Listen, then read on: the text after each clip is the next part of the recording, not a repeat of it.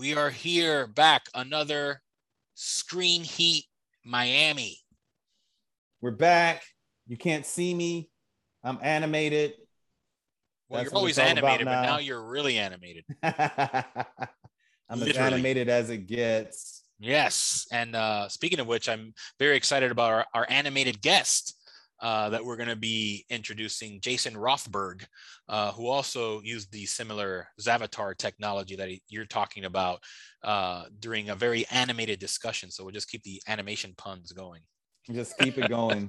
And full disclosure, Jason Rothberg and I are in business together on this company called Zavatar. But it is the business of the business. It's the business of the business. Nothing that you see or hear on the Screen Heat Miami podcast can be interpreted as any legal endorsement of any product, service, or type, unless it's a sponsor, which we have great sponsors, right? That's right. Great segue. Kajik Multimedia. The Miami Media and Film Market. Cinevision. And Camacol. Yes. And I am Kevin Sharpley. I'm JL Martinez, and we've got a lot of business to take care of before we jump into this great interview with Jason. Really cool guy. So I say we just get right into it. You know, he is a big music guy, music producer, has worked with some of the great music titans over the years, and you'll hear more about the artists that he's worked with. But speaking of great artists who have recently passed away, Meatloaf. Meatloaf. But before we get into Meatloaf, there's one little tidbit about Jason Rothberg. Speaking of people passing away, Jason Rothberg produced Bishop Desmond Tutu's 85th birthday event. Wow. And you'll hear about that in this podcast. Someone who also recently passed. But yeah, Meatloaf just recently passed. Yeah, he did. Unfortunately, died on January 20th. He passed away apparently of COVID complications. And so allegedly, we don't know. Allegedly, sure. But that is what is being sort of thrown about now in the various headlines that we see. And I know that he was outspoken in the past about sort of not being super vaccinated or, you know, wanting his freedom.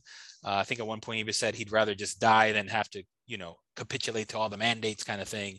But unfortunately, it looks like he didn't make it. And yeah. Great artist though, just such a talent. And speaking of which, Variety just posted an article that apparently the following his death, his streaming music saw a 4,650% jump in music streams of Meatloaf following his death, and a meteoric rise also in sales of his singles and albums. So people just went totally Meatloaf after his passing, to the point that apparently even before his death, his music was very popular on streaming platforms anyway. Mm-hmm. But what they have been tracking, you know, since starting on January 21st, again, is an over 4,000% jump on the baseline, and sales that have increased 33,793% just on track sales alone. So apparently, you know, folks were really feeling Meatloaf and just started like jamming to his music, buying his albums, downloading his songs, like just going total Meatloaf after this happened. Yeah. Well, look, this is a guy, his music, I don't even know if you can place it in a genre, a specific genre.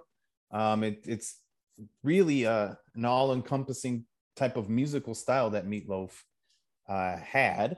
He's passed. And so it's his music touches a lot of different types of people across many different genres, you know, class, race, what have you.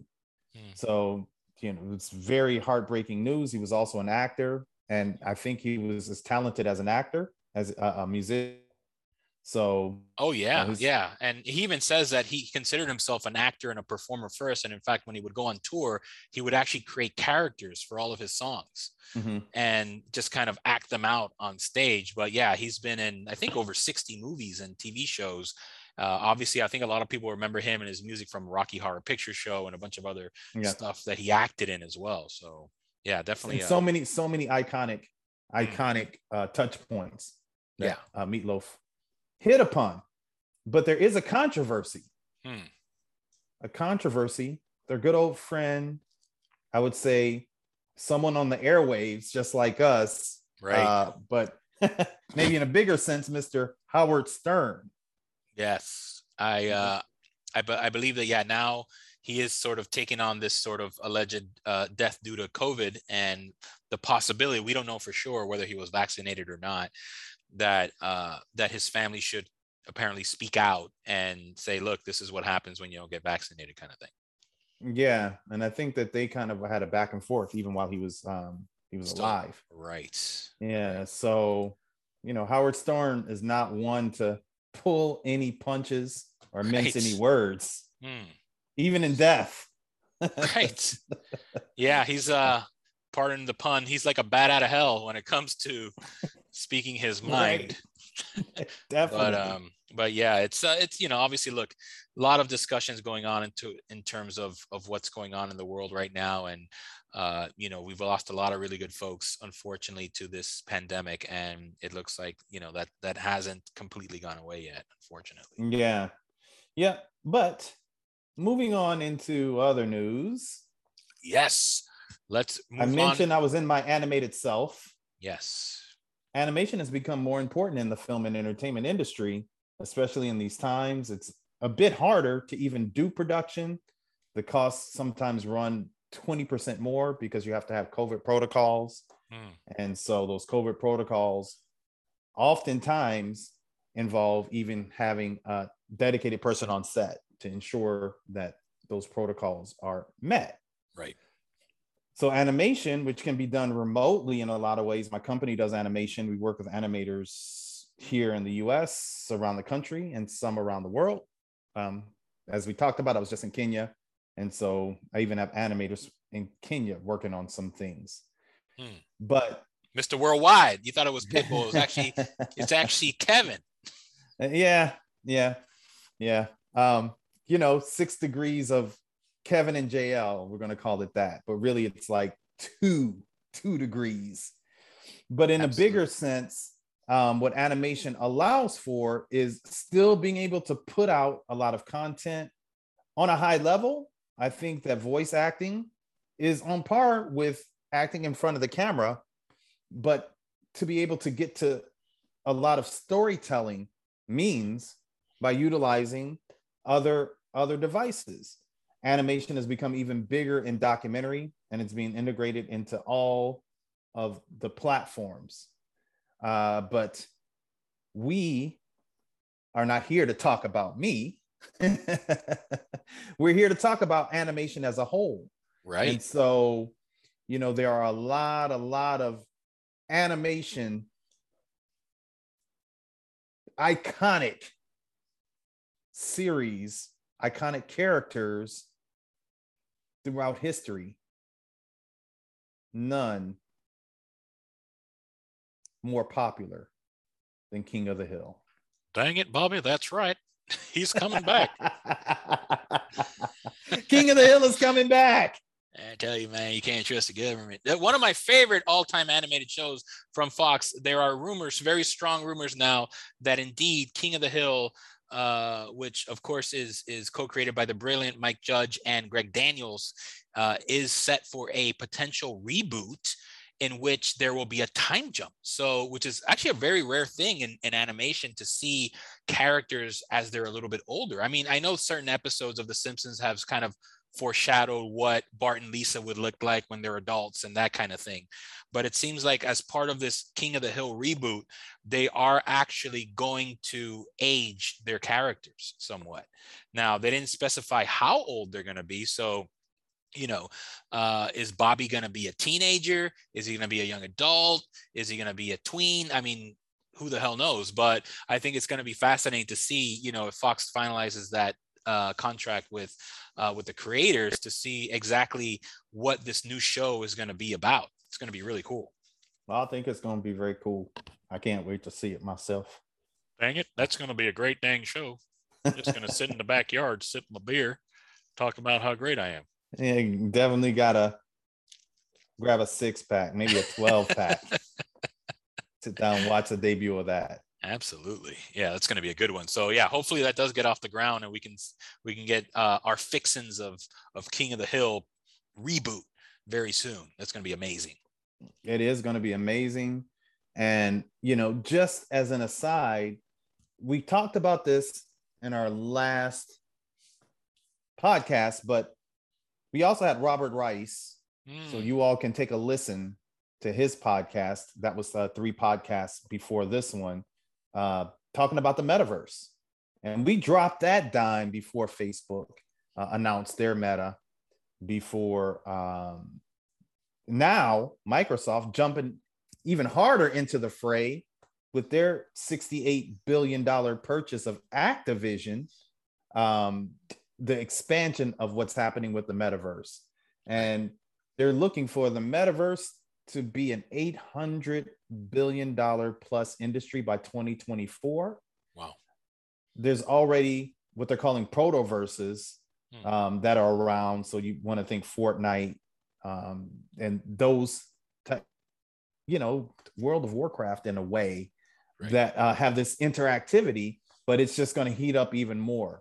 So you have these metaverses that, for example, Universal Music, they have made a lot of their artists avatars that are going to now enter one of the metaverses, and you'll be able to go to these virtual concerts as your avatar self and experience real-time connections.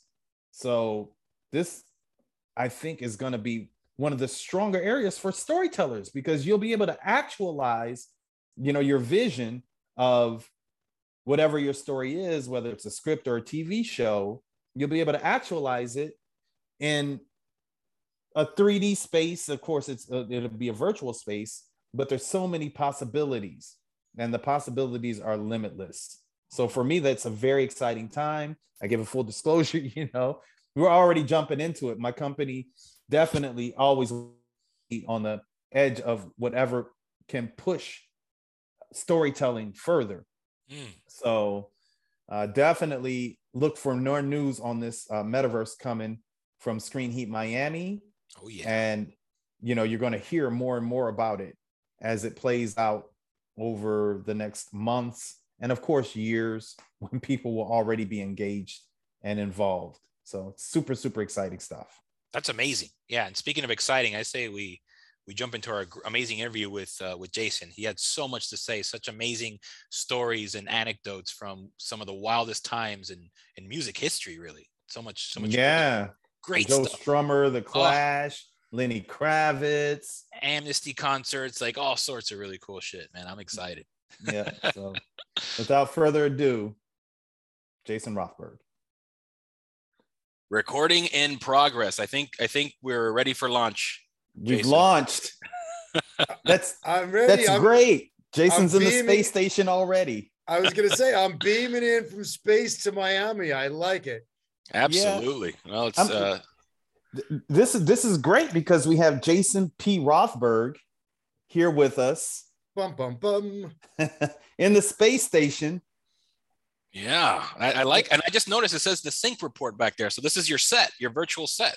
Yeah, this is actually where we film the TV show. It's like Kev was saying, a space station, set in orbiting Earth, and we're teleporting and using spaceships to bring our guests in. It's a lot of fun. Wow, I love it.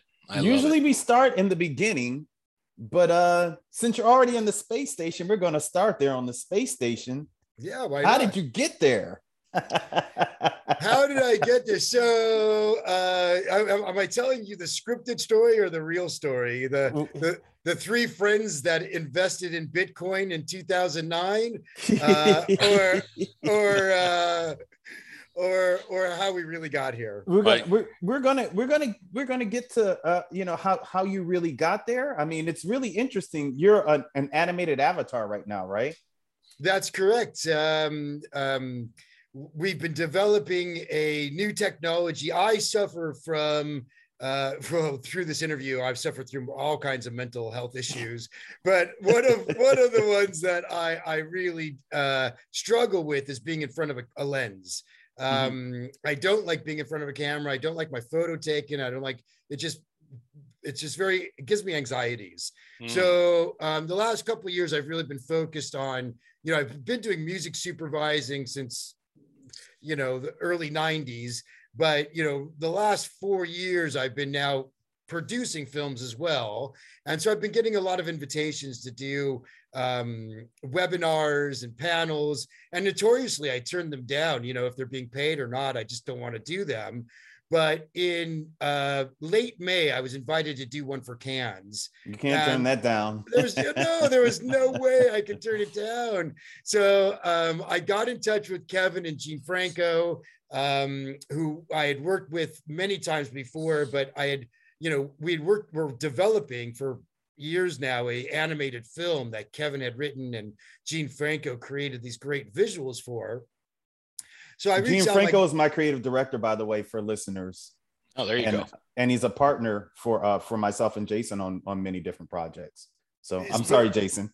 Yeah, no, I should have said, specifically for this company's Avatar. So I'm talking to the guys. I'm like, look, what can we, I have 4 weeks until this opportunity. Can you create an animation I can use that would respond in real time?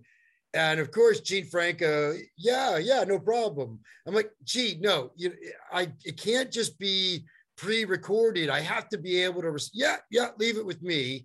And he literally had 4 weeks to come up with a solution. And he delivered the first, now this is the second prototype, but he delivered the first prototype, which worked seamlessly. It was just incredible. And I did this panel. It was a 50-minute panel. People are paying hundreds of dollars to listen to much bigger names, directors and producers that were sharing the stage with me. And then the first 12 minutes of this 50-minute panel was completely hijacked and dedicated to this Avatar. People were flipping out. The directors, the producers wanted to know more. We're getting inundated by people in the audience, asking questions, and mostly, where could they get it? So as soon as I got off that webinar, I was like on with my partners. I'm like, guys, this is a business. Put everything aside, let us create real-time reactionary avatars for telecommunications. Wow. But as we started developing this, we realized, wow, this is not just for telecoms. We have a solution for animation, for film and television, and so much further. How we took this guy into space. At the same time as I was starting to, do these webinars, I had just finished a film called Fairy Tale, which was an American Irish production.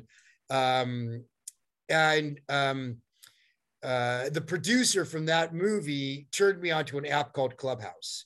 So I get on this app and, I think I missed like the height of it. That at one point in the pandemic, you could see like Guy Oseary and, everybody who was anybody in the industry was on this app at one point. So at first you're like, oh my God, this is amazing. Glad to be. And it was like invitation only. You could only get in. Now I think it's open to the world. So I started going into these rooms. Every room has, and I'm doing air quotes at the moment. I will have to, the next phase of my Avatar, you'll be able to start seeing my flamboyant gestures. Can't wait for those. No, but it only likes to mimic when I drink. So. Okay. So there you go. There you go. I was going to say. Let's see if it can mimic what happens after you drink. I don't know. That could get crazy. Yeah, I fall over.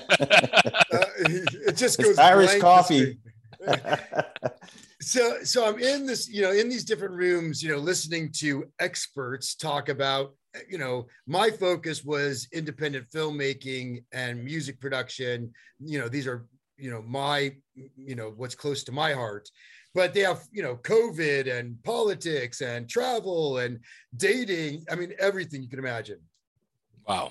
So as I'm getting in these rooms, though, I'm seeing what I call our dream stealers, right? We're all dreamers, right? We all have these we're creatives. We have these ideas that we want to bring to life.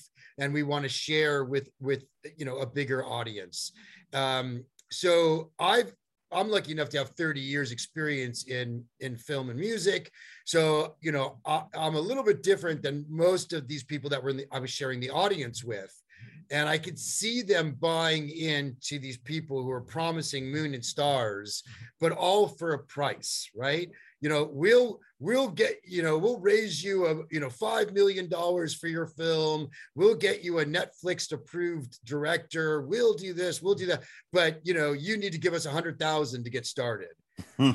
And so alarm bells are going off in my mind. And, my wife would say it's because I'm a Leo dog, but I have to always out the bad guy. It's like, there's the bad dog in the park, stay away from him before he bites you. So in response to that, I decided that I would launch my own room, which I was very lucky because I had spent most of the pandemic watching panels and webinars that were being hosted and attended by independent filmmakers.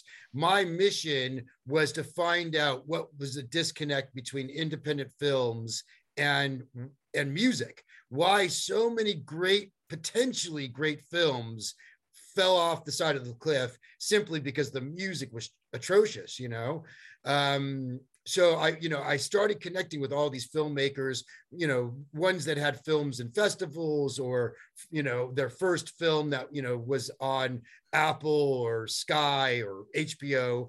And so I was building a really nice network, and all of them, are like into their second, third, fourth films, still low budget, indie films.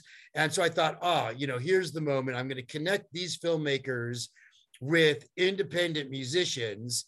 And because they can't afford music supervisors, they need to understand what step deals are. They need to be able to, get great music without, killing the budget. And so this was my response to what I was seeing happen on this app. And wow. over a couple of weeks of doing it, it kind of turned into like a radio format. We would, I had built this wonderful team of songwriters and filmmakers, and, we would start off with a bit of banter. Then I would bring in, somebody more established, a movie star, a famous musician, a filmmaker, and we would do an interview with them to discover their journey, and then move into what we call the sync opportunity, where we would present an independent filmmaker and they would present their project, give the audience a brief, and then the public at large could submit their music. Then we would listen to the music. We would bring in panelists. Kevin sitting on the panel, Milfredo Seven from EMF is on the panel. Like, we had some really amazing people, even at those early stages, participating and supporting, and, started plugging in syncs. It was really great. People were getting a kick out of it. And then we interviewed a woman named Rose Ganguza, who I had been chasing for a year and a half, trying to get her attention to get hired onto one of her films. She's been coined the godmother of independent film because she has created so much amazing content, but has launched so many careers, film stars, directors, producers. She's just an amazing woman that has opened up doors for talent. So we're interviewing Rose on our next podcast. So yeah. Oh, perfect. This is a good prep. Yeah, for that. You just gave us a great teaser. So, I mean, I grabbed a hold of her. I said, please, Rose, will you do an interview? And she was kind enough to spend an hour with us. And then afterwards, she calls me up. She goes, Jason, what you're doing in this space is very special. I'd like to get involved. I'm like, oh, great. What does that mean? She's like, no, I'll host the show. I'm like, okay, great. Oh my God, that's amazing. So Rose and I, she jumps in the next show, and she's like blowing me away as an interviewer. I mean, she's just so, first off, she's highly intelligent, Columbia graduate, and she's worked in not just film, but so many aspects of business and charity, and it's just amazing, an amazing human being. So her ability to communicate is bar none. And so just simply that, just raise the level. And, everyone's like, oh yeah, Rose's like, what are you doing with this? I'm like, oh, it's going to be a podcast. That's what it's going to be. We're going to do a podcast. And she goes, well, I have an idea. I want you to talk to a friend of mine. And I'm, oh, of course, friend of yours, friend of mine, let's go. And next thing I know, we have a contract from a media company that has a distribution deal with Apple TV, and they want to make our show into a TV series. Well, of course, I turned it down because there's no way I want to be on screen. That's just not my ambition. And then as I'm talking to Kevin about it, it's like a light bulb goes off, and it's like, wait, we can do the TV show, and I could be the Zavatar. And oh my God, what a wonderful marketing opportunity for us as well. And, bing, bang, boom. We're like, okay, well, maybe it should be, in a New York high rise. Maybe it'll be in downtown Hollywood. Maybe it'll be in Singapore. And then I was like, well, God, because they're throwing out all ideas. I'm like, might as well put it in space. And Kevin's like, wait, that's it. We're going to space. And, I just was like, whatever. And like behind my back, Gene Franco and Kevin just create this incredible atmosphere that has just brought, so much potential. And, even though we talk about serious topics, we're very serious about our art. We do incorporate a lot of humor into what we do. So being in space, it kind of helps us break that reality concept and allows us to push the limits. So for example, I was a huge fan of Buck Rogers and the 25th Century. So I'm like, Kev, can I have a sidekick robot? I want Twiggy. And they're like, yeah, no problem. You want Twiggy? They create this, and he comes up with the idea as well. Let's just not make him roll around on the ground. Kevin's like, let's make him a drone. So he's actually hovering and flying around. So we have this hovering robot that transforms into spaceships, and like if we had a joke, he's just come in, he's brought our lead host, a wonderful actor named Colin O'Donoghue, because Colin's character doesn't like to beam in. He doesn't want he's so beautiful, he can't be departicleized, God forbid his nose gets on left center. So Twiggy has to pick him up in his UFO, and, all of these, it's just wonderful to how the, one idea leads to another. So even though we're not in like a writer's room like you would, ordinarily if you're on a lot creating something, we still create that atmosphere, banging ideas back and forth. And I've never had so much fun on a production as I am on this. Yeah, I mean, everyone contributes. I mean, we even have Jackie Martling, who is famously one of the head writers from the Howard Stern show when it first started, and also one of the main characters. And so, everyone kind of contributes to the mix of things. And we're going to get back to the sync report in just a minute, because there's a lot more to explore there, because, it's what's going on right now. And it's what's happening in terms of the Jason P. Rothberg life. But we want to back it up just a little bit. Way back. A lot. Well, I mean, it's funny because you mentioned, Jason, a 30-year career, but, obviously we talked a lot about creativity already, and we always like to understand, from your earliest days, like, where are you from and when did you first start to get these sort of creative sparks and juices flowing, and how did that happen? Where were you born, Jason? I was born in Encino, California. Okay. So our audience wants to know. Yeah. I'm a Valley boy. Raised in the Valley. I sense a little Valley accent there. Yeah. Gag me with a spoon. I spent up until my high school years in a town called Agoura, which is near Westlake. It's, kind of like the farthest you can get from the Valley, but being in the Valley. Really lovely, middle class area. Then in high school, I moved, I kind of kicked out of my mom's house and shipped off to my dad's, and he was in Oceanside, San Diego. So two very different worlds and different climates and different agendas, and two very different kind of parenting. But my look, so trying to kind of connect the dots of like, the creativity through and the pain and the life and all this other wonderful stuff.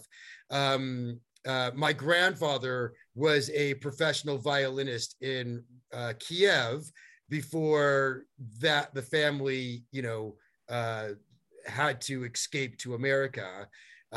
So, there was like kind of that musical thing in the family already. And then when my mom married my stepdad, a guy named Dale Holcomb, he's the 6'2" Texan that,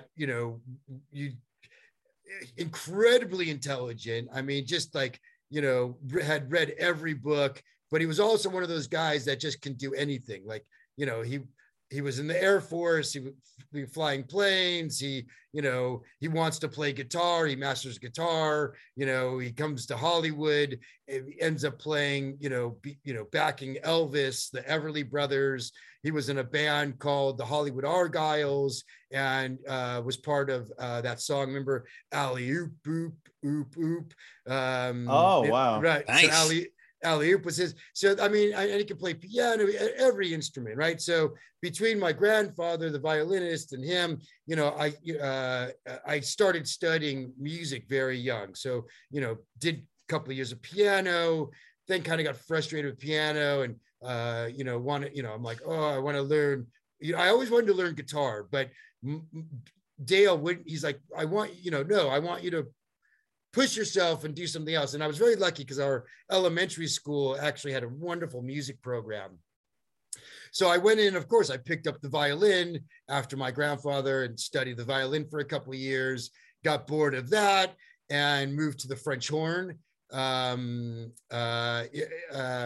which I just love that tone of that instrument.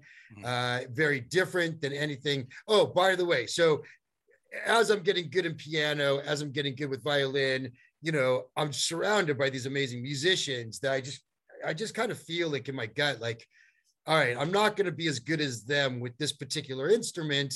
I'm going to find something else. So that brings me to the French horn, which I actually studied that in silence. I didn't even tell my parents. I just wanted to like learn it, bring it home, play something to my stepfather that he couldn't do. So, 6 months in, I can do Mary Had a Little Lamb. And I bring that French horn home and I'm like, hey, get a load of me. And he's like, oh, that's pretty cool. Let me have a look at that. And within 30 minutes, he was playing the French horn. So I figured, I'm like, all right, I'm going to be the guy behind. Oh, but of course, I'm from French horn. Then he finally actually started teaching me guitar. So I studied guitar for a while. But what was great about it, even though I was never going to be that brilliant songwriter, that wonderful studio musician, it gave me an ear. So if I hear a song, I know the difference between a cello and a double bass, a violin and a viola, a French horn or a sax. And I didn't even realize I was gaining these skills. But now further down the line, I look back, and as much as it was painful going through all that and really having to swallow that pill that I was in, bands, from elementary school and high school, thinking I would, I could be something. And then to be disappointed with that and be like, okay, but to realize the tools I learned just being around and studying those instruments, I feel truly blessed. Again, the best of the worst. Yeah. Wow. I mean, this is pretty incredible to get that background because you went on your career. You've worked with some of the best in the music industry, the film industry. And, this really gives an understanding about the foundation that was laid before you that allowed for you to be able to connect on a different kind of level. because you think about producers, you think about engineers, you think about people who come in and they work with artists. The ones I feel that transcend are the ones that can connect on that kind of level. So that's pretty incredible. Yeah, I'm glad you picked up on that, Kevin, because you know, through my life, you know, and you know, I've gone through some pretty tragic things that really shook my confidence. But and you know, a lot of times, you know, I'm very socially awkward unless I'm talking about business, my business, something that I'm secure in. Yeah. So, you know, and meeting celebrities wasn't like that big of a deal to me. I was very lucky. My mother, when I was growing up, had the competition to the Rolling Stone to Rolling Stone. She had Music Magazine, which was like one of the premier music magazines. So every week we would get boxes of albums, all the new releases. And so I remember, you know, from even 3, 4, 5 years old, sitting in front of the turntable, listening and just absorbing and loving music. And because she was in that world, she would bring home some famous people. At an early age, my cousin became an actress, quite a successful actress. And I, you know, her mother was more of a mother to me. My mom was kind of a hippie, you know, and let me kind of do whatever I wanted, where my auntie was like, you know, very much, you know, my disciplinarian, really. So I had a really strong connection with her and my cousin. And so when my cousin, who at the time was named Lisa Bonet, got her job on the Cosby Show, right? Yeah, you know, you know, my girlfriend. She was my girlfriend at the time. She didn't know it. I think she was a lot of our girlfriends at the time, right? In our heads. Yeah. She just didn't know it. But I'm sorry to interrupt. Go ahead, Jason. No, hey, are you kidding? I get that all the time. But so, you know, there was a lot of celebrity around, and so that wasn't so that was not an issue for me when I was, you know, when I got an opportunity to sit with someone like Miles Copeland from IRS Records, the manager for the Police, just a brilliant businessman, Joe Strummer, or, you know, if, you know, I went on to work with No Doubt and Ice Cube and 311 and, you know, just a list of artists. And, you know, their celebrity never, it didn't come into my mind. What came into my mind were these wonderful humans that were creating amazing talent. And because I could identify with that and I could understand their language, it really helped me to be genuine with them. I never had to put an act on. I could be who I was. And I think, you know, the broken parts of me connected me to these artists, because, you know, many artists have dramatic stories, you know? Yeah, no, you're right, Jason. So much music comes from heartbreak and kind of how it's almost like a therapy, right? For the artist. Completely. And so, even in actors, they draw a lot of what they put on the screen from these experiences. You know, they're able to tap into a certain emotional place. Yeah. And that emotional place often comes from, you know, heartbreak, something in their life and moments in their life. Yeah. So, but speaking of which, Jason, what were some of your earliest kind of musical influences when you were listening to all these albums that your mom would bring home? Was there anything that stood out to you when you were a kid? So early on, it was funny because my life is very much in chapters. Have you ever had your palm read, JL? I've not. No. So it's an interesting thing. It's not something I mean, my family, you know, very into astrology and, you know, all these, you know, hippie new age kind of philosophies. But I remember having my palm read, and my lifeline is broken. Like there's like 15, 20. So it's like, you know, it was like, oh, it could be the end of my life. It could be the end of my life. But they're chapters, you know. So my early music chapters was very much 50s music, you know. So absorbing, a lot of Elvis and Everly Brothers. And but I could remember, like, like the Book of Love, or Little Deuce Coupe. Like songs like this really just resonated in my soul at a young age. And then when I moved from LA to San Diego, I had one of my best friends, a guy named Eddie Miller. I remember the first time he played Led Zeppelin, Black Dog, to me, and it was like it was an awakening. It was like, oh my God. Because, of course I got into pop, and, I was into like General Public, and, a lot of like, what was happening on the radio. 91X in San Diego was pumping out great music, and a lot of ska, and, and it's because I'm a huge ska punk head. But when I heard Led Zeppelin, that was like a life-changing moment. And then I remember, him, because I was always also into Bob Marley, but he opened up the door to Alpha Blondie, and I mean, all this reggae music. And when I heard Still Pulse, in fact, I kind of pumped the song into our promo, a song called Steppin' Out. Yeah. And I was like, this is music beyond anything I could have imagined, and it really resonated. And so then I started just absorbing everything, from the metal to Tracy Chapman, and everything in between. There's really not a genre I don't like.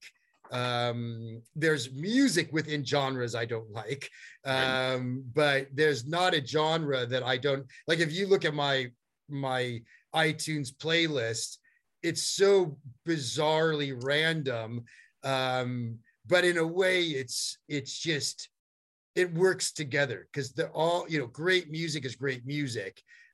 So whether you're going from like Bing Crosby to Grabbits, or the Specials, to Iron Maiden, it all to me was the same. It was great music.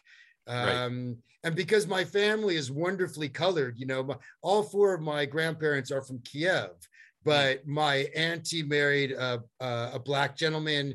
We have gay people in our family. There's just this wonderful, colorful mix of characters. So I still to this day, it's not even like, I don't see black and white.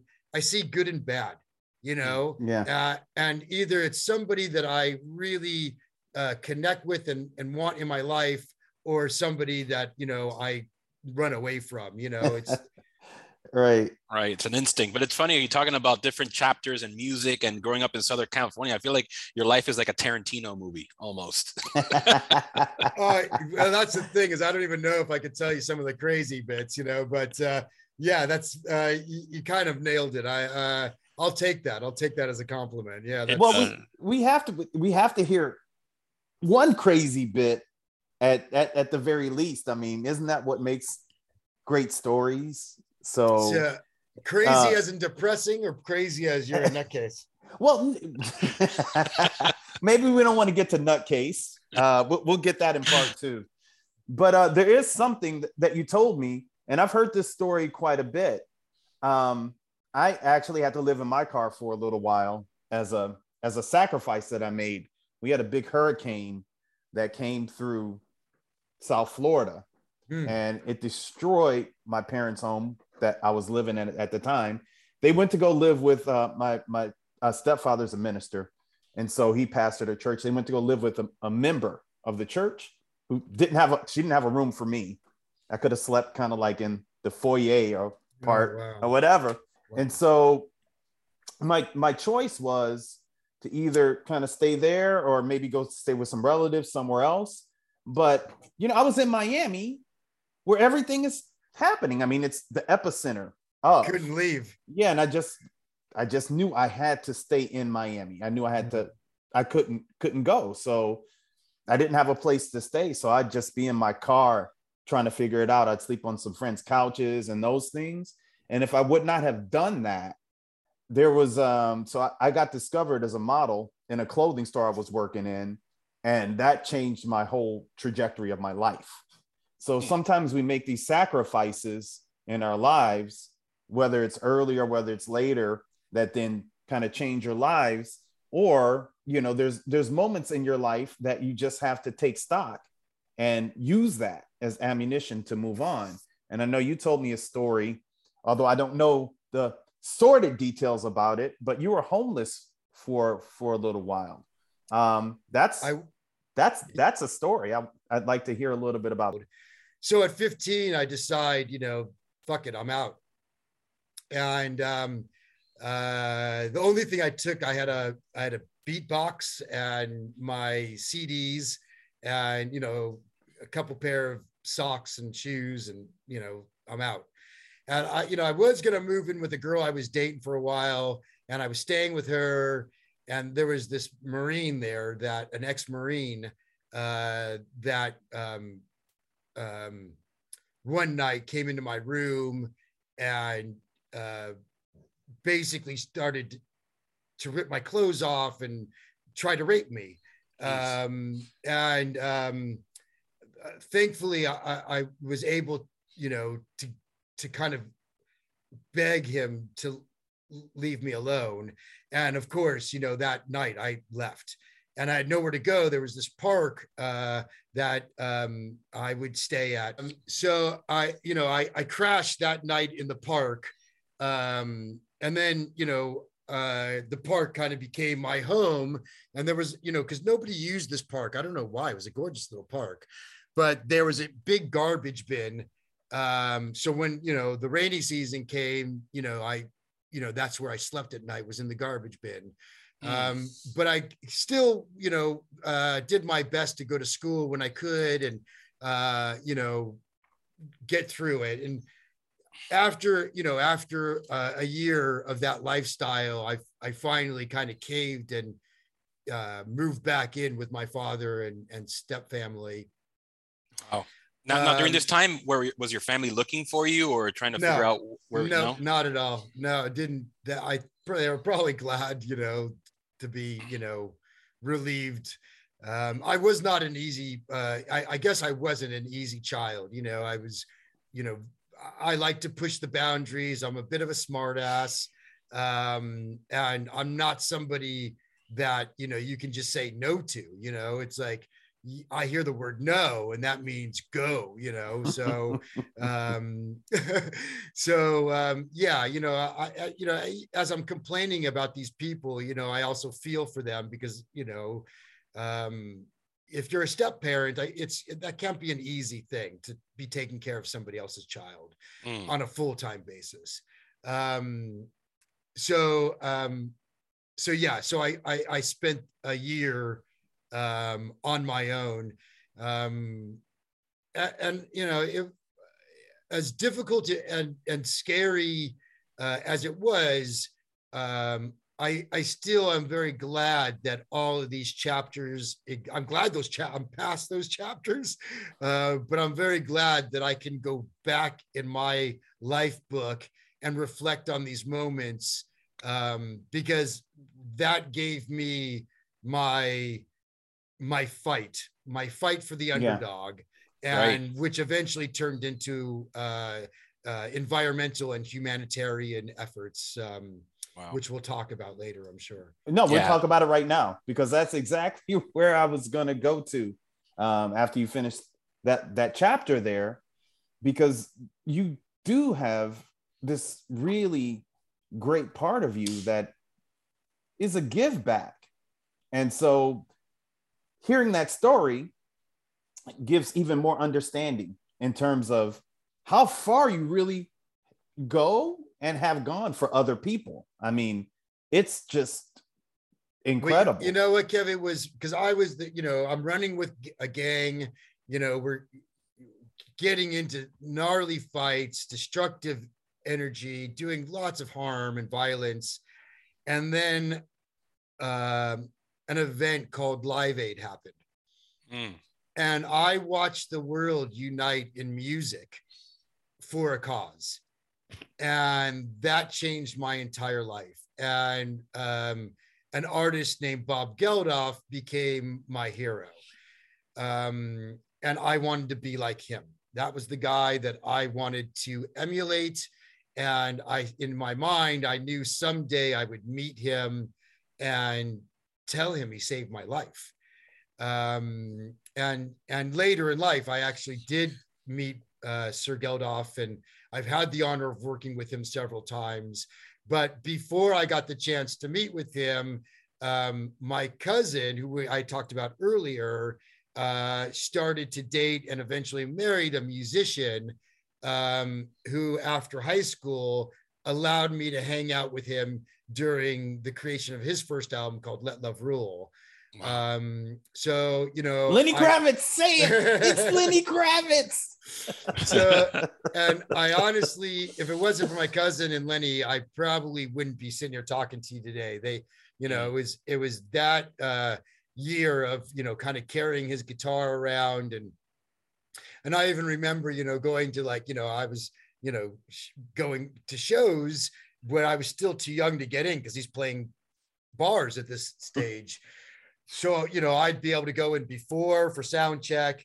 Then I'd sit outside and have to wait for the show to be done and help clean up.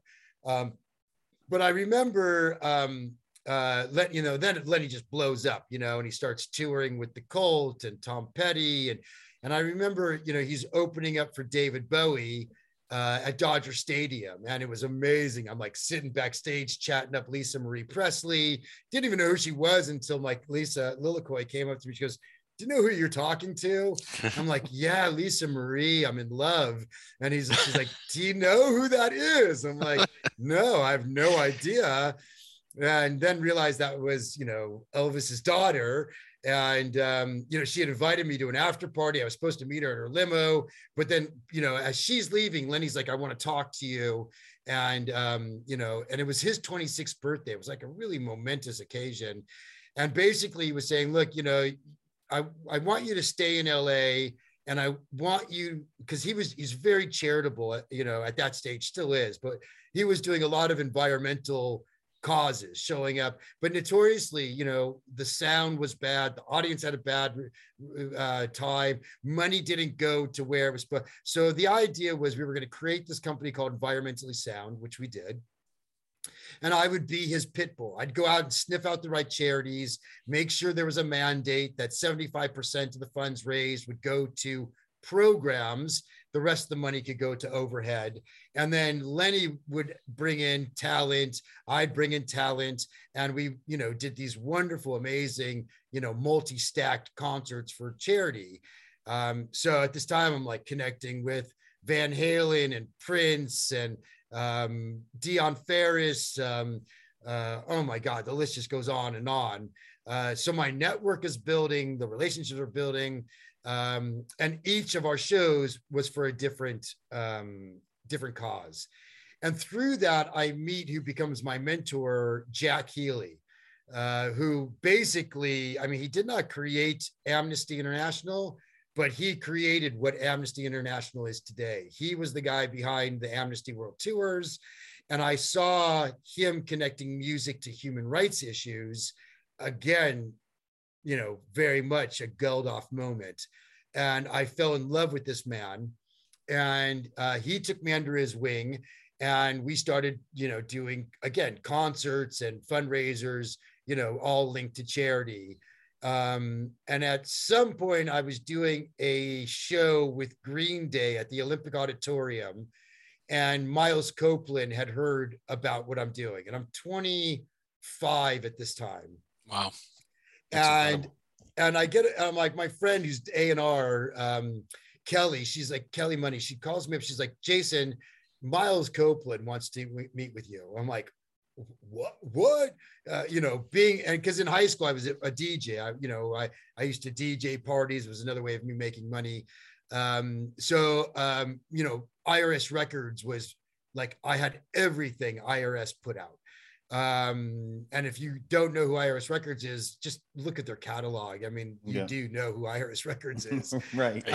So getting a chance to sit with Miles was just like amazing. And so at the time, again, I have dreadlocks, I'm doing charity work. And because I'm like, I'm very judgmental about these, you know, the money part of the charity aspect. I would never, I was barely earning enough to pay rent. You know, eating top ramen, you know, that. And so I show up to my meeting in my nicest pair of Levi's, which were completely holy, dirty, you know, I mean, you know, I didn't have money for clothes. Miles didn't care about any of that. And but he did start off, you know, Miles is a very loud, in your face kind of character. And, you know, he starts banging the table and telling me how I'm wasting my time. And here I am, like 25 years old. I probably raised over $6 million for charity. And, you know, I was very proud of what I was doing. But what he was saying is, I'm wasting my time because we're doing one-off live events.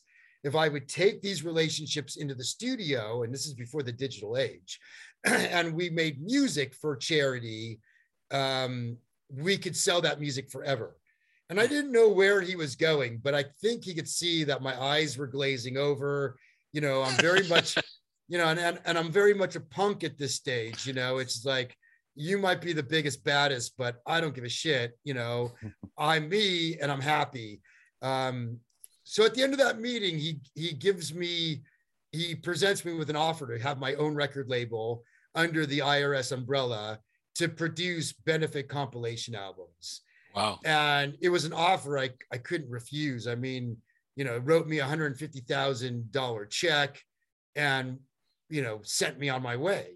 And I mean, what are you going to do? It's Miles Copeland of the Police. Yeah, I mean, it was just a dream come true. Yeah. So I submersed myself in, you know, again, my studio experience was incredibly limited. So here I am, you know, I'd come up with the idea of, you know, bring in Jack Healy again and say, Jack, I want to do something for your charity. What should we do? Let's do a tribute to Eleanor Roosevelt. And I'm like, wow, you know, the Clash, you know, the punk movement, if you really get to the essence of it, they're screaming out for human rights. What if we did a punk look at human rights? So I got, you know, all this West Coast punk, you know, Pennywise, Lagwagon, Vandals, of course, brought in Green Day, you know, and started to make this tribute to Eleanor Roosevelt for her work with the Universal Declaration of Human Rights, which sadly, most of us don't even know what our own rights are. The UDHR is one of the most powerful documents ever created. And so it was an honor to be part of all that. And it was during this production where I get a call. I get a call and I pick up the phone, and, you know, this British accent's like, "Oi, is this Jason Rothberg?" And I'm like, "Yeah." And he's like, "This is Joe Strummer." And I just start laughing. And I'm like, "All right, Andrew." My best friend's this guy named Andrew Wasser, super cool, uber cool guy, but he's an actor. And, you know, like he's a punk fan. And, you know, I'm like, "All right, Andrew, I don't got time for this, man. I'll call you later." And I hang up the phone. And assuming it wasn't your friend. And well, the phone rings again, and he's like, "First off, never hang up the phone on me again. Second off, come to Westlake Studios. I want to talk to you." And I was like, "What? Westlake Studios? Oh, I can't get through the front door." I mean, it's like a legendary studio on Santa Monica Boulevard, just the best of the best. And so I was like, you know what? I'm going to stop what I'm doing. I'm going to drive over to, what do I have to lose? So I go up to the, you know, push the button. "Who's this?" "Jason Rothberg. I'm here to see Joe." Beep. And the door opens. Whoa. And I was like, oh, this Andrew could not have orchestrated this.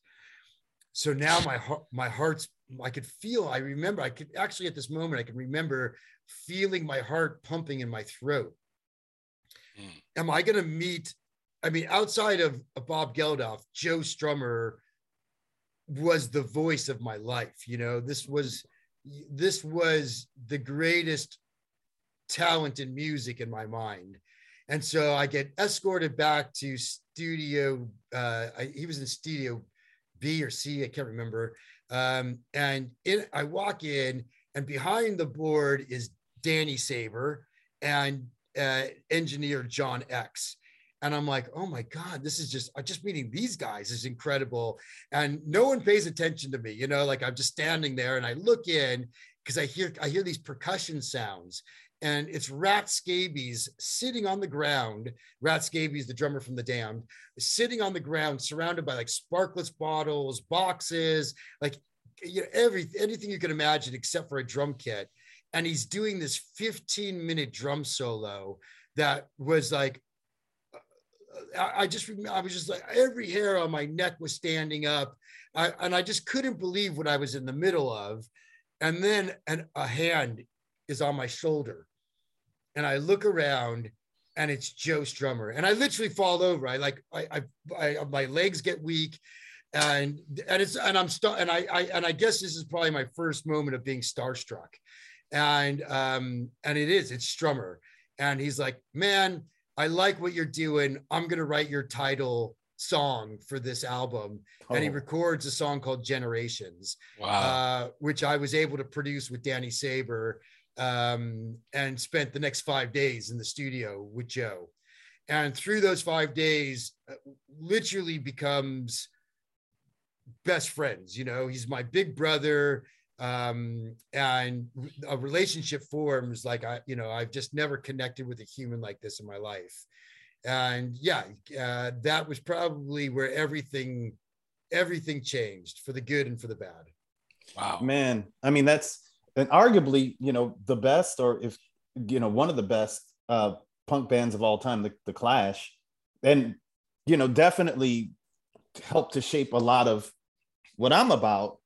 A lot of people feel that the music is, you know, this kind of raging, heart pounding, heart thudding, you know, fuck you to the world. But what you said is true.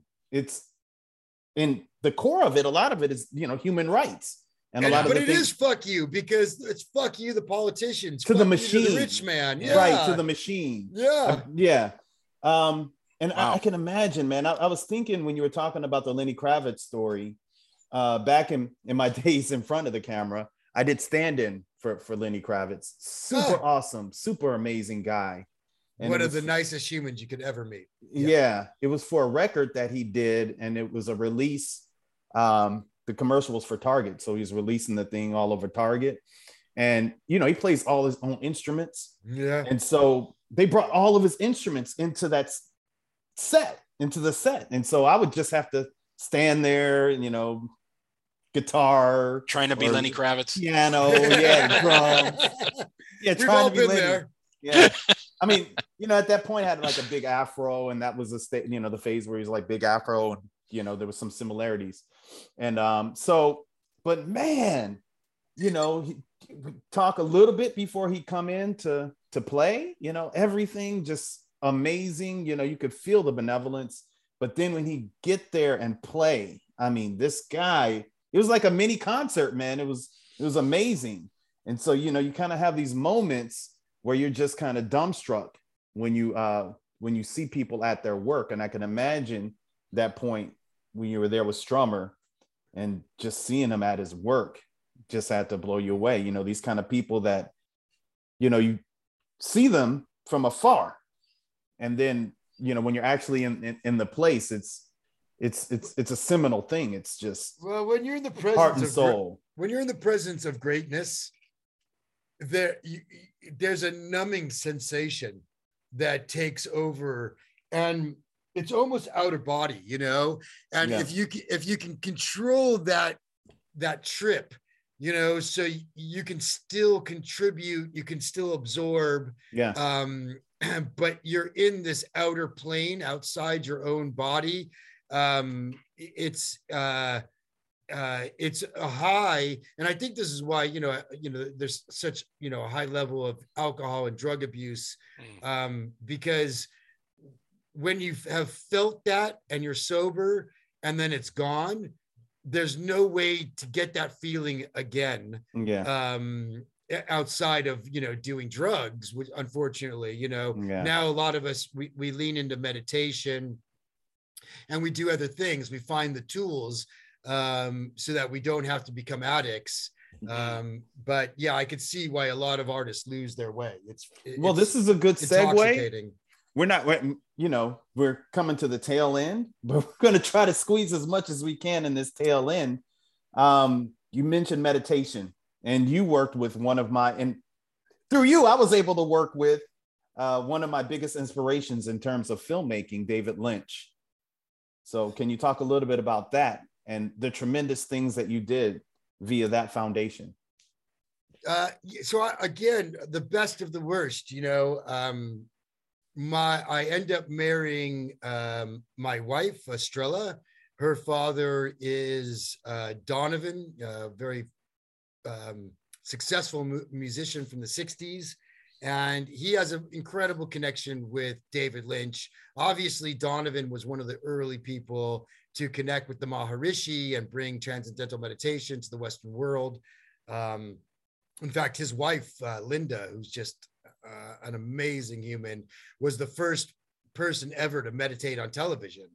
There's this real big connection. David Lynch tributes all of his creative ideas to meditation. He started a nonprofit called the David Lynch Foundation and did this huge event to launch with Ringo Starr and Paul McCartney and Katy Perry. I mean, just the list goes on of all these amazing artists, and Donovan performed. So I was able to connect with that organization through Donovan, and, not knowing how, ridiculous I could sound, I was like, you guys need your own record label.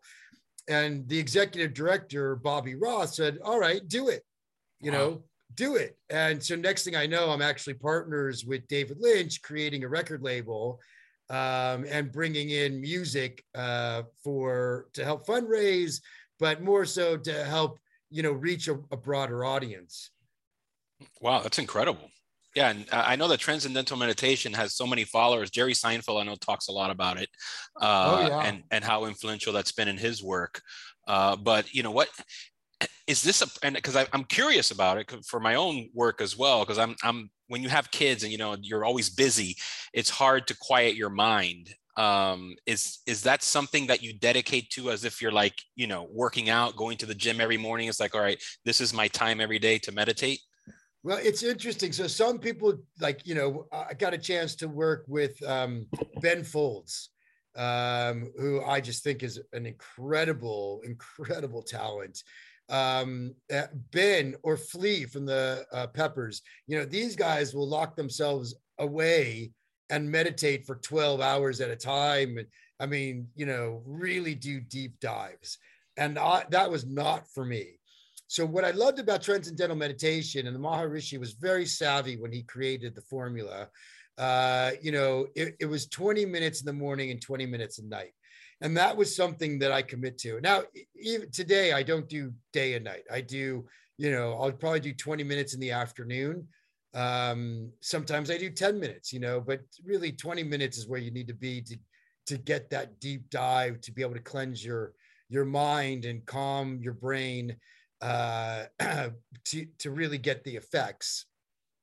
But it is, it's part, I wake up in the morning, I do my morning stretches and my workout. It's very much a part of my daily program. But it is incredibly powerful, and really there's something to be said if you are dealing with anxieties, depression, drug abuse. I do believe this is a formula, a cure for that. Wow. Is there a technique to it, or is it just literally just trying to close your eyes and calm your mind? And very much a technique. Yeah, you need, there's 5 days of school that you got to go to learn, and then you get from your teacher will give you, you're qualified. It has to be a qualified TM teacher.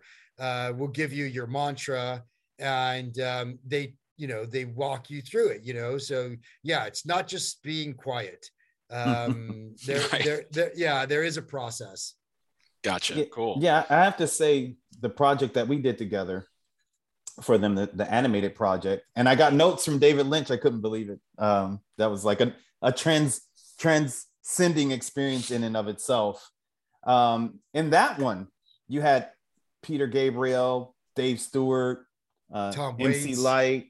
I Maroon mean, 5, it was Alanis Morissette. really Wow. incredible. I mean, the names and the people that you've worked with is just, you know, unbelievable. No, Yeah, yeah. Again, the best of the worst. That was by far some of the best. yeah. So, what would you say? And I know that this is always hard to measure, but you know, a moment or one of the moments you mentioned Bob Geldof, that really stands out as this is wow. Like, you know, for me was when Danny Glover did the narration for one of my documentaries, and he had a really great conversation. And, you know, he said a couple of things that kind of changed a lot of trajectory for me.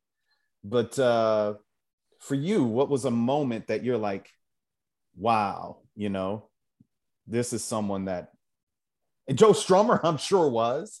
And maybe if that is it, you know, let me know. But it could be a moment, it could be a couple of moments where you were just like, wow, this is it. Yeah, I think the Strummer moments probably are, you know, those are some of my peaks. But working with Tony Kanal and No Doubt was some of the most fun I've ever had.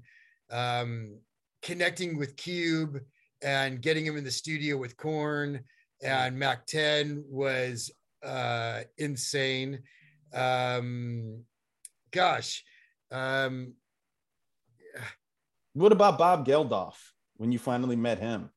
So, oh God, did I again, a starstruck moment. So through Donovan and Linda, I connected with Lord and Lady Cowdery, and they support an organization. Well, actually, not just the organization, but they support His Holiness, the Gowing Drukpa. So the Gowing Drukpa is where the Dalai Lama is like the political leader. The Gowing Drukpa would be the spiritual leader.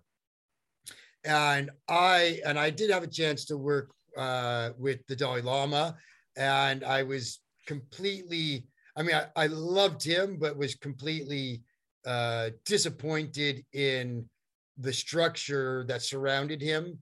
But when I met the Gowing Drukpa, I met, you know, probably the closest thing to Jesus Christ you could imagine. You know, this man is a prophet. He's amazing. He's just so full of love. And so we were doing a fundraiser for him, and everybody's on that stage. Dave Gilmour and Ringo and oh my God, but Geldof was there as well.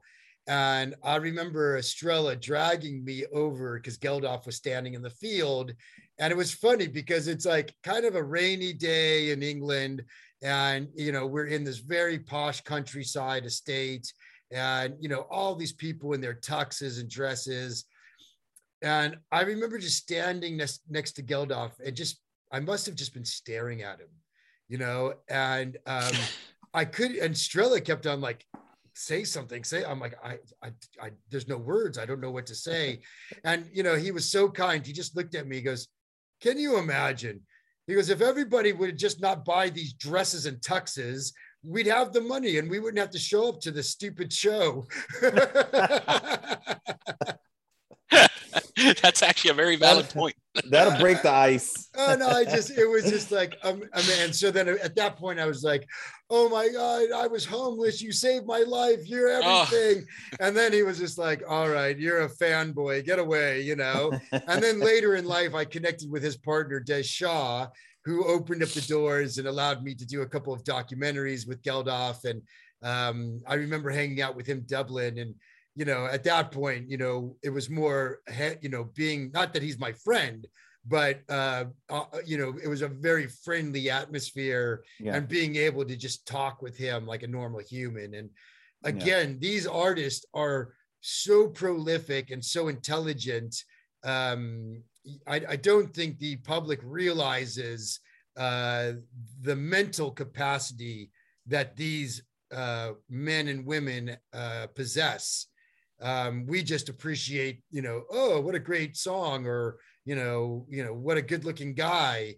But when you get to that level, you're not at that level because you could write a good song or you're lucky.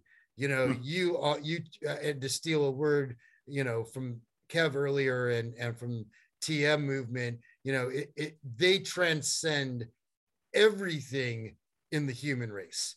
They're just so beyond us. It's just it's an awe moment.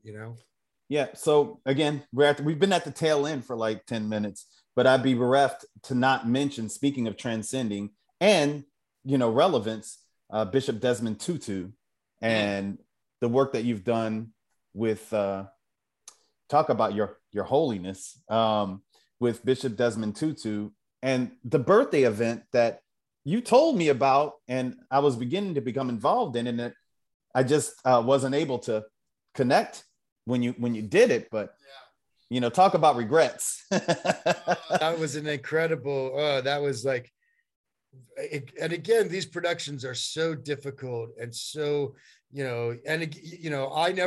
I've never been paid outside of expenses for my charity work. So, you can't imagine the amount of work and time that goes into these things. But, I did a lot of work with the United Nations. I was promoting and producing concerts inside the General Assembly Hall for their events.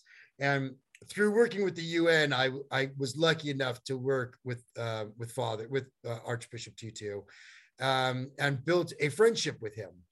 And when his 85th was coming up, I was contacted by Mpo, his daughter, who asked me if I would, produce a celebration for his birthday. And so, we had planned like a mega event in South Africa and all these satellites event around the world.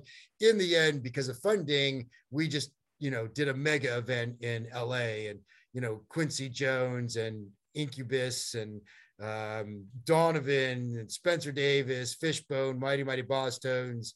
There was just all this Chemo, the Blaxican, who, again, another amazing talent friend of mine. It was just, star-studded event to honor this man for his work. It was an incredible event that I feel blessed and cursed to have been part of. But looking back, man, and I saw some of the footage again. I regret that I wasn't able to get there, but I saw some of the footage, and I continue to see some of the footage, especially, because of the moment now with the Archbishop. Yeah, I just posted on my Instagram. I just posted a little teaser from that LA event. Oh, nice. Yeah, there's no amount of money that can, because it wasn't about money, it was all about, it was about the message, and even with my fundraising, it wasn't fundraising. My job was, my specialty is connecting celebrity with cause for branding to get your message out to a bigger audience. Yeah. So that brings us home, or space station. Back to the space station. Beam us up, Scotty. Where you're at right now. I'll send Twiggy to pick you up, Jo. I love it. I'm waiting. It's like the new Uber. Don't give them any ideas; they'll start charging. Yeah, right. You're right. That's absolutely right. It's been an incredible experience, connecting and seeing this bigger picture in terms of, Rose coming on board. We have pegged to interview Ezra Miller. We did Reeve Carney just a little while ago. You brought in Steve Vai, arguably one of the greatest guitar players of all time. And Colin O'Donoghue, which has been really amazing working with him. He just fit in there like the puzzle piece that we didn't know that was missing. So Colin was the lead actor in that movie I was telling about earlier, the Irish production Fairy Tale. Yeah. And when I was on set with him and watched him act, and I was like, wow. He's absolutely gorgeous, but that really is outweighed by his charisma and his Yeah. acting chops. And then I started to do like, you know, more investigation and realized he's a phenomenal musician as well. Look, every second person in Ireland is an incredible musician.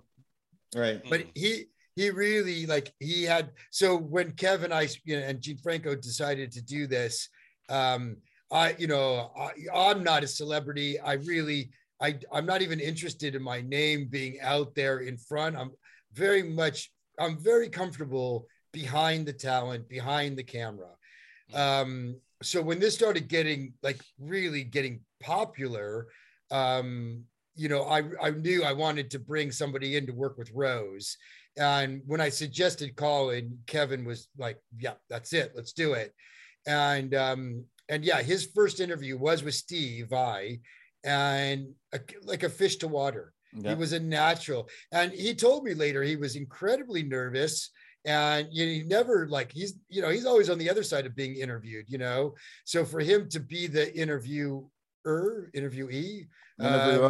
yeah, he was the guy doing that. You know, it was a very different hat for him to wear, but he absolutely, again, he was instantly, you know, fit into the cast and crew and elevated the show to a level. And February 3rd is his first podcast episode, and I just cannot wait for the public at large to get it to get to see him in a different way than they've ever seen him. That's awesome. And where can we see that again? That's going to be on Apple? So yeah, the podcast, every streaming platform, Apple Pod, Spotify, every platform. And then later spring, sometime this year, the TV series will launch. You know, we have a contract on the table from Apple TV, like I told you. But I don't know, because, you know, Kevin's dad, I'm mom to this project. You know, we want the best for our child. So some very big players are now kind of checking us out and having us, you know, sitting down for negotiations. So you never know. This might be something you could turn on your television and see it there. We'll all find out together. Yeah. Awesome. Yeah. I mean, I can say it was a dream getting to direct you, Jason, in our pilot, but Colin did help to kind of make it a lot easier for everyone. And so it's been an incredible ride. Maybe we'll put a little link there on the Screen Heat Miami website, but this has been an amazing interview. I don't know how we do it every time, JL, but I don't know how we do it. Well, I know what needs to happen. I need one of these avatars soon. I want to do some feature podcast, and I want to do the Jason thing. We're gonna get you one. Definitely, you'll be one of the first. Well, it's been a delight hanging out with you guys. I hope I didn't scare your audience too much, but the point of my story is believe in yourself, stay strong, but mostly, you know, really be kind, be loving, you know, don't burn bridges. And you would be amazed how a punch one day can turn into a kiss, you know? So take your punch. That's great. That's a lyric. Yeah. Take your punch and give it a kiss. Yeah, I'm going to put that on my Instagram stories. I think that's a great quote. I love it. Yeah, it's a punk. That's a punk quote. But Kevin, don't we have to end on our two-parter? That's our signature. Right. Oh yeah, but that was kind of it right there, though. That could have been it. Gave the advice. He did give the advice. Just give the advice, which is, you know, we always, let's see how much time we have. Yeah, we always ask our guests at the end. I don't know, I started this tradition in the very first podcast. We ask if you could go back and talk to your younger self, what advice would you give your younger self, knowing what you know now? Oh, wow. This is like Back to the Future type stuff. Yeah. Don't worry what people think or say. Be true to you. Be you, you know? I mean, I think the biggest thing I've ever learned is it doesn't matter. And that's why I think at this point in my life, I'm okay exposing the scars along with the awards, because it's okay to be human. It's okay to trip and fall. It's all about getting back up and, you know, doing that with grace and dignity. So Absolutely. yeah, love yourself. I don't know if we can go to the second question. We got to go to the second one. We have to. But I think this is a good sort of dovetail to end it, because, you know, a lot of our audience are sort of younger filmmakers, creative artists, and just folks that are looking to express themselves. So, you know, and I think, Jason, based on your journey, you'd make such an amazing mentor.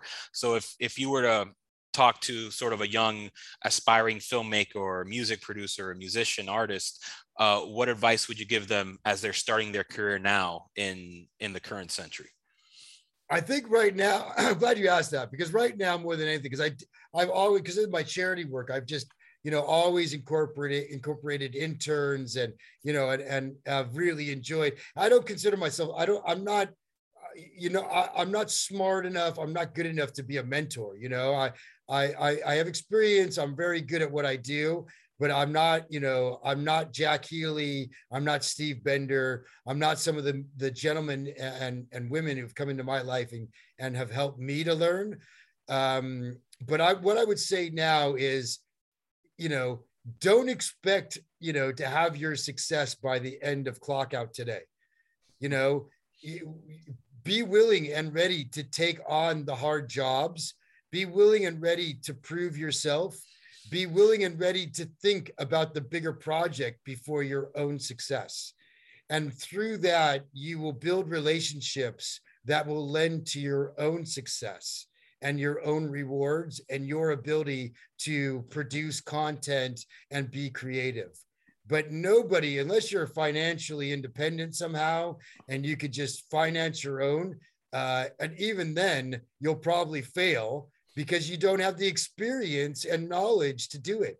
So unless you can go in and work for somebody, and in fact, last night we had an amazing show with Carmen Rizzo, and he was telling us how he was like, he started off as the janitor at Westlake Studios, you know, and he was over the moon to have that job, just because he knew he was in the right place to develop relationships.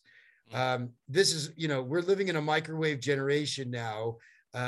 But in reality, when you unplug your tablet, when you hang up your phone, when you get off of frickin' Instagram, none of that applies.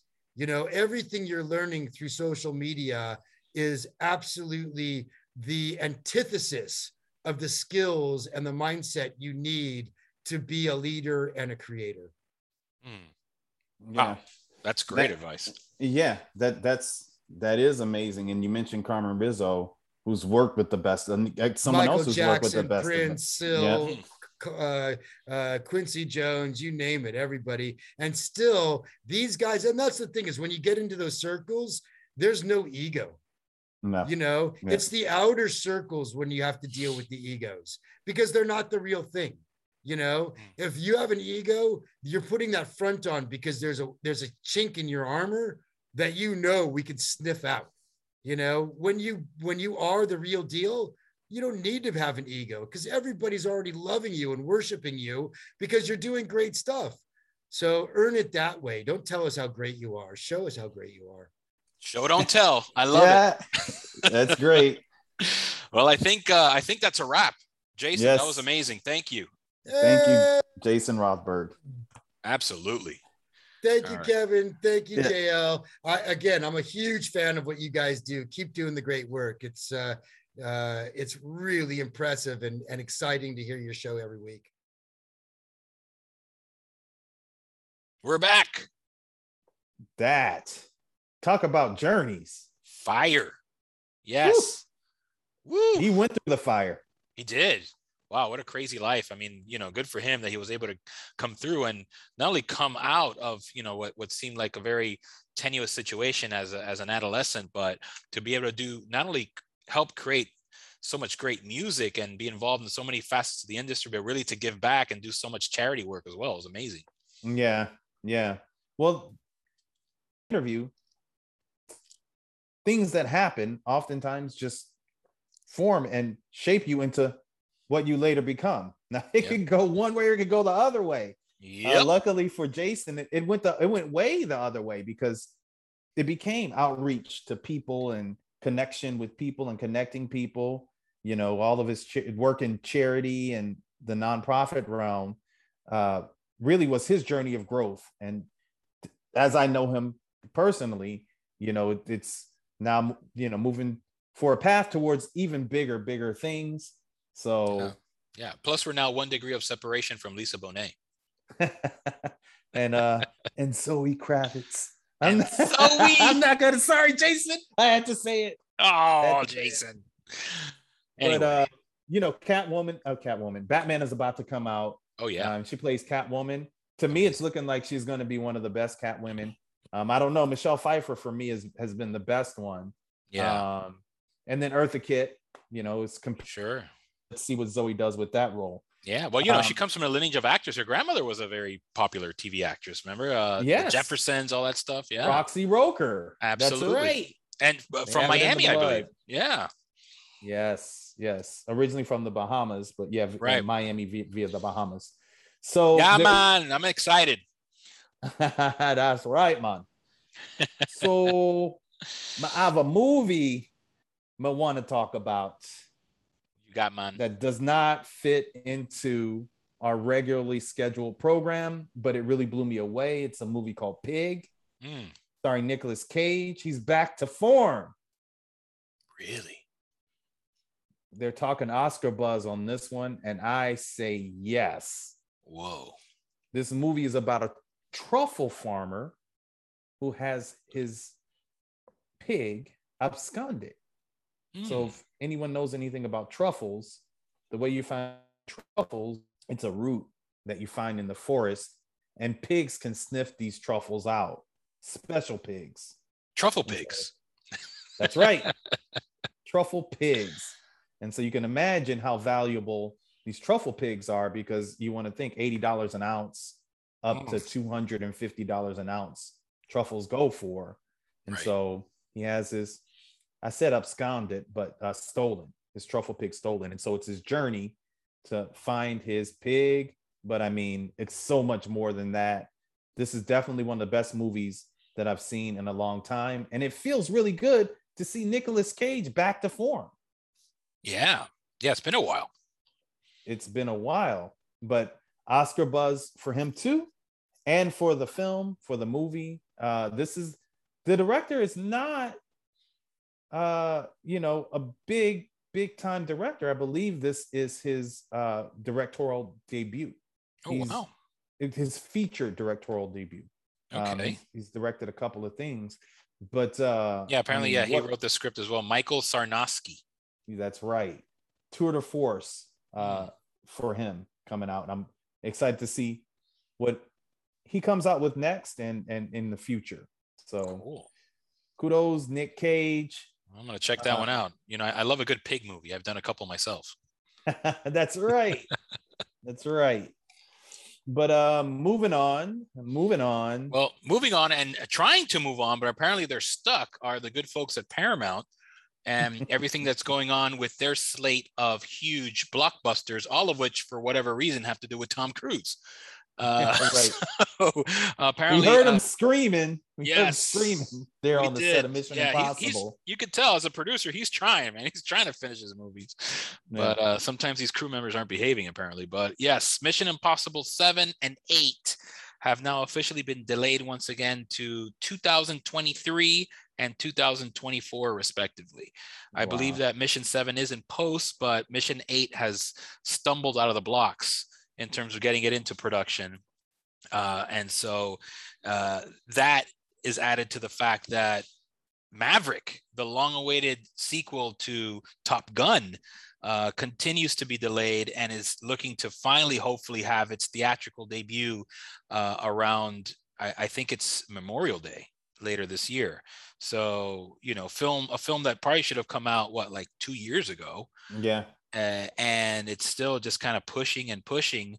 I think, obviously Tom Cruise is a really big fan of the theatrical experience. Yeah. And so I'm sure he has a lot of say as a producer on these projects in terms of making sure that they get their proper sort of theatrical debuts before moving on to Paramount Plus or whatever. Yeah, I mean, both of those movies are big set pieces.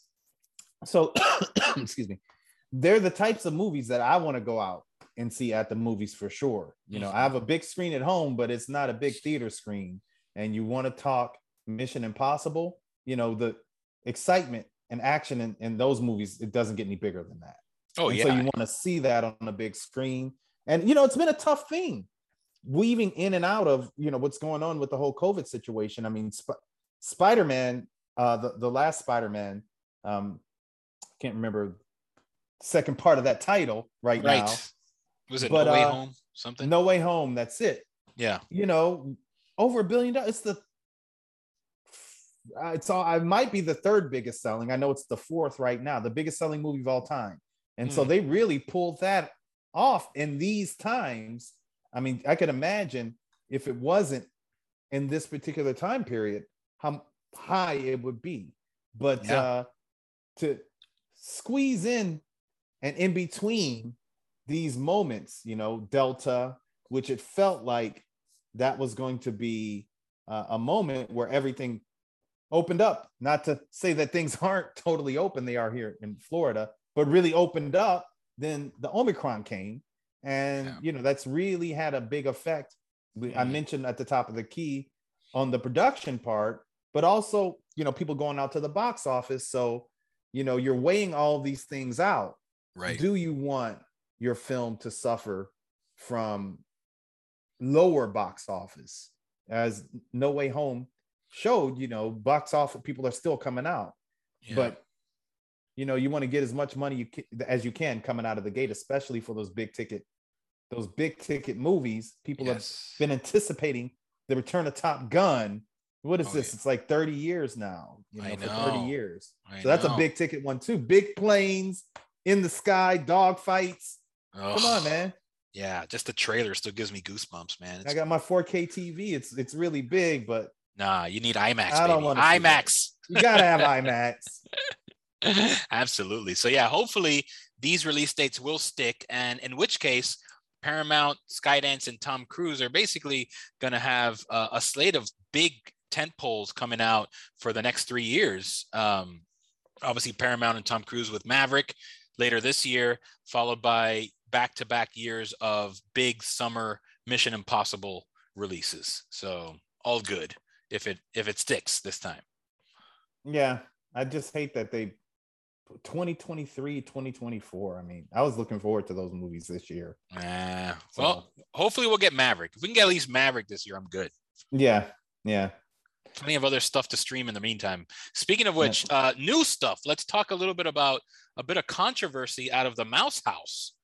Which is interesting. So apparently Disney, who did recently announce a live action remake, no surprise there, of Snow White, has received a little bit of blowback from a very popular actor by the name of Peter. Why did you have to say little bit? I didn't mean that's not right, Kevin. That's not right. I didn't mean it like that. You're about to get canceled. I don't know how to say it. I feel like we're in a scene from Elf, speaking of. And yeah, there's some controversy. Anyway, there's some controversy. So yeah, big Peter controversy. Big, little, well, anyway. Big Trouble in Little Hollywood. That's exactly that should be a headline, right? Let's use that. Yeah. Peter Dinklage, who is the multi-Emmy winning actor, best known for his role as Tyrion Lannister in the Game of Thrones franchise, has come out on a podcast, believe it or not, with Mark Maron earlier this week, saying that he was a bit offended by Disney, who, for all intents and purposes, is revisiting a lot of their franchises and trying to add color, variety, diversity to their cast and stories, to the point where, as a matter of fact, in Snow White, Rachel Zegler, who is Latina, known for her breakout role in West Side Story, will actually be playing the Snow White character. but he's like, man, you guys couldn't take a step further and realize that now you have these basically 7 dwarves living in a cage, in a cave, you know, like, sorry, I put that part out. That's all over it, man. It's another movie altogether. 7 dwarves living in a cave, you know, and he's just like, you know, they should have maybe addressed and been a bit more progressive with the way that, you know, dwarfism is, I guess, reflected on screen. So that's his beef. Yeah, but you know, and he has a movie that's out now, Cyrano, that has all the buzz and the critical buzz that goes along with it. So I'm looking forward to seeing that movie. And I love him as an actor. He's a phenomenal actor. When you talk about Game of Thrones, you know, I'm not going to say that he carried Game of Thrones on his shoulders, because it was a lot of different elements that went with it, but certainly when you talk about some of the strongest characters, he's at the top of the heap. Top of the top of the top. Yeah. Such a brilliant actor. But, you know, I just there was a funny meme saying that, you know, his sister in the show obviously was basically paid the last season for drinking wine and staring out a window. I didn't know. I didn't see that meme. Dude, I saw that. Cracked up. Anyway, Tyrion did do a lot of the heavy lifting acting wise, but yeah, this is the statement from Disney: to avoid reinforcing stereotypes from the original animated film, we are taking a different approach with these 7 characters and have been consulting with members of the dwarfism community, says Disney.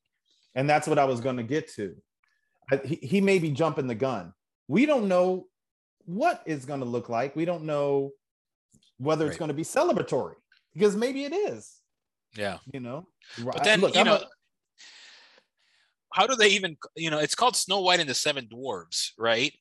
So, and now they're referring to them as characters.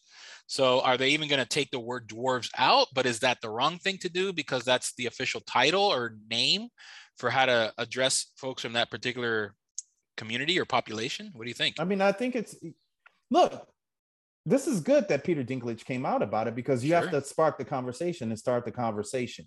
Right. And so we have to look towards, you know, what's happening and the times. You know, we talked about the metaverse.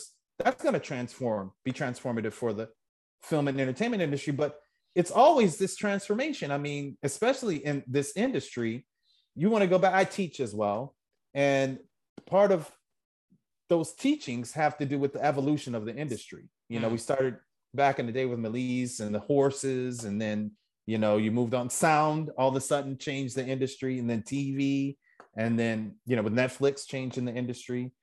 And now it's become more, I mean, the Me Too movement obviously changed a lot of the culture, or I'm not going to say it's changed it yet, but there are changes that are happening. Sure. And not just the film and entertainment industry. The Me Too movement, you know, has gone throughout other industries and throughout the world. And that was sparked by, again, the film and entertainment industry. So it's great to start the conversation and to have engagement.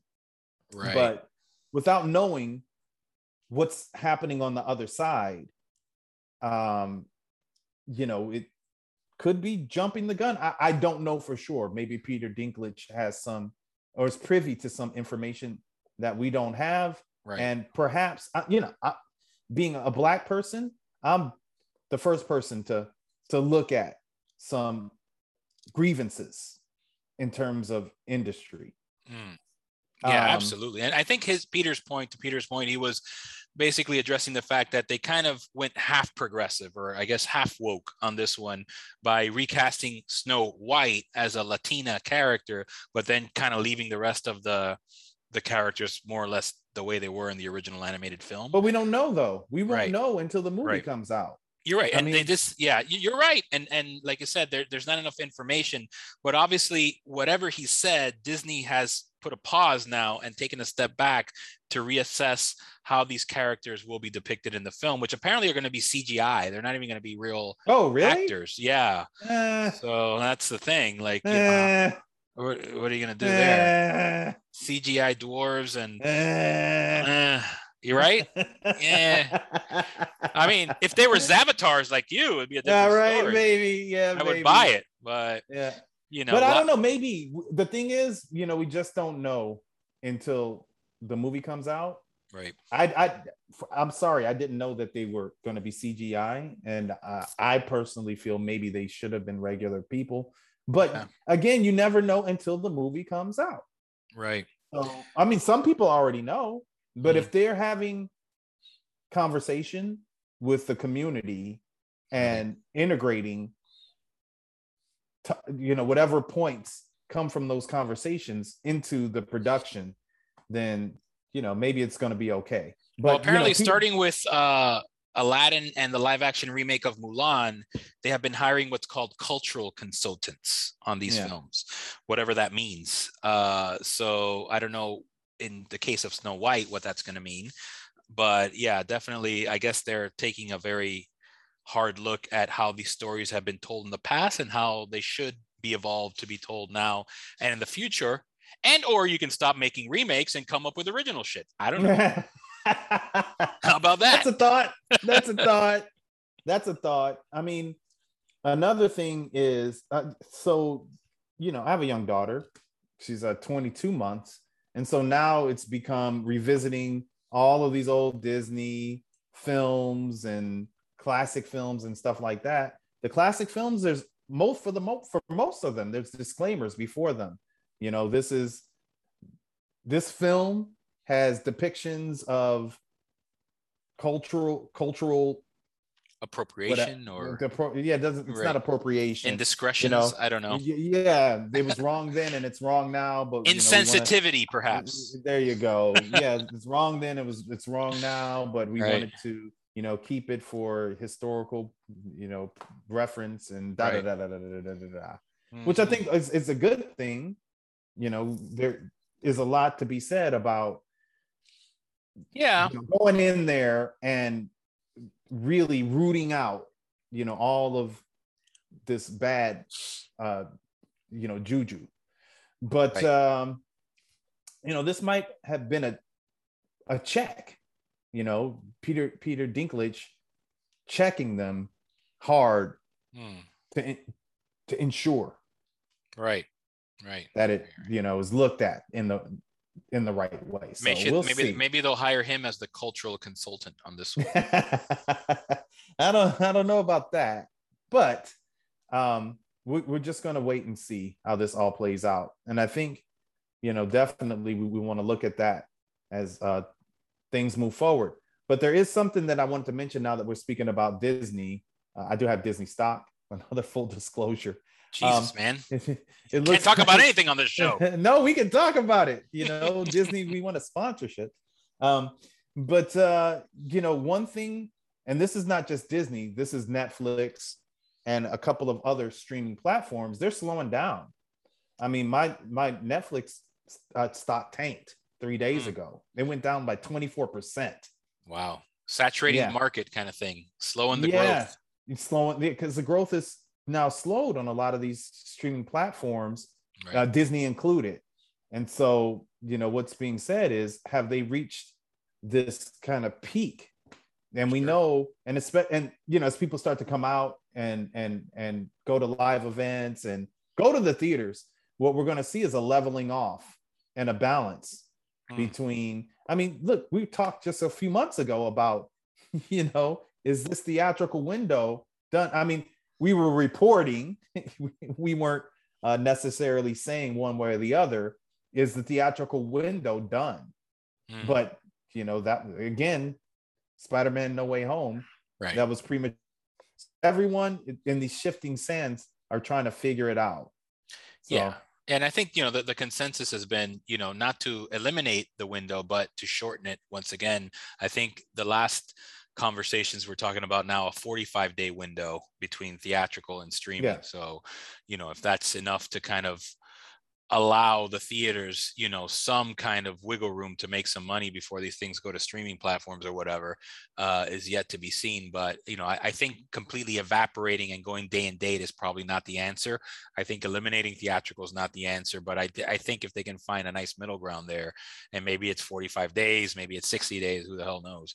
I think they definitely have to find, a way forward to give theaters at least a chance to be successful. No, but I think that's going to happen. So, there is going to be a theatrical window. You've seen I said Spider-Man No Way Home, but we've seen success stories and Yeah. even in this time period.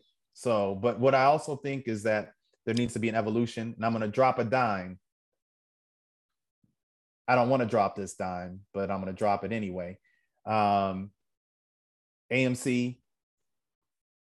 all you theaters, look towards AR experiences. Whoa. I think that this is going to be transformative for the industry, because just imagine you go to a movie and it's bigger than the 3D experiences. You know, you have on your AR glasses and you really get this immersive experience, truly immersive experience. You can't get anywhere else. And then also, I feel that there's going to be interactive experiences moving into the future. And those kind of things, I think, need to be embraced. Yeah. Evolution. You know, how long ago was 3D? 20 years ago, when 3D kind of became the big thing. I think now it needs to become more of a transformative evolution. So here's my problem with that, Kevin, is that when I go, I'm very lazy. And if you start to make me put on glasses and do a bunch of shit and actually choose where I'm going to look and what I'm going to do and interacting with the fucking movie, I'd rather go be in a movie myself. Well, not that kind of interactivity. I just want to have popcorn and a couple drinks and watch my goddamn movie. Not that interactivity per se, but, you know, there could be experiences like that, you know, so offshoots of interactive experiences. Right. But when I say interactive, we do put on 3D glasses for 3D movies. We do. Yeah. Yeah. So, absolutely. You know, and that's true. But that type of experience can be expanded exponentially with AR. Mm-hmm. And that's what I'm talking about. Not for people to actually do things, but for things to kind of be done to inhabit them. Around. I'm sorry? Be done to them. Things to be done to people. But when I say immersive, you know, things can really populate and happen in a different kind of way. And more than anything, what I'm talking about is an evolution into the future. So that's my 10 cents. We'll leave you with that little nugget for the next one, but I think we've exhausted our heat for today. But that's enough. Any more to talk about, but that's folding. Enough, but this is amazing. Yes, another good one in the can, my friend. There you go. I'm Kevin Sharpley. JL Martinez. Screen Eat Miami. We'll hear you next week. Dale. Boom.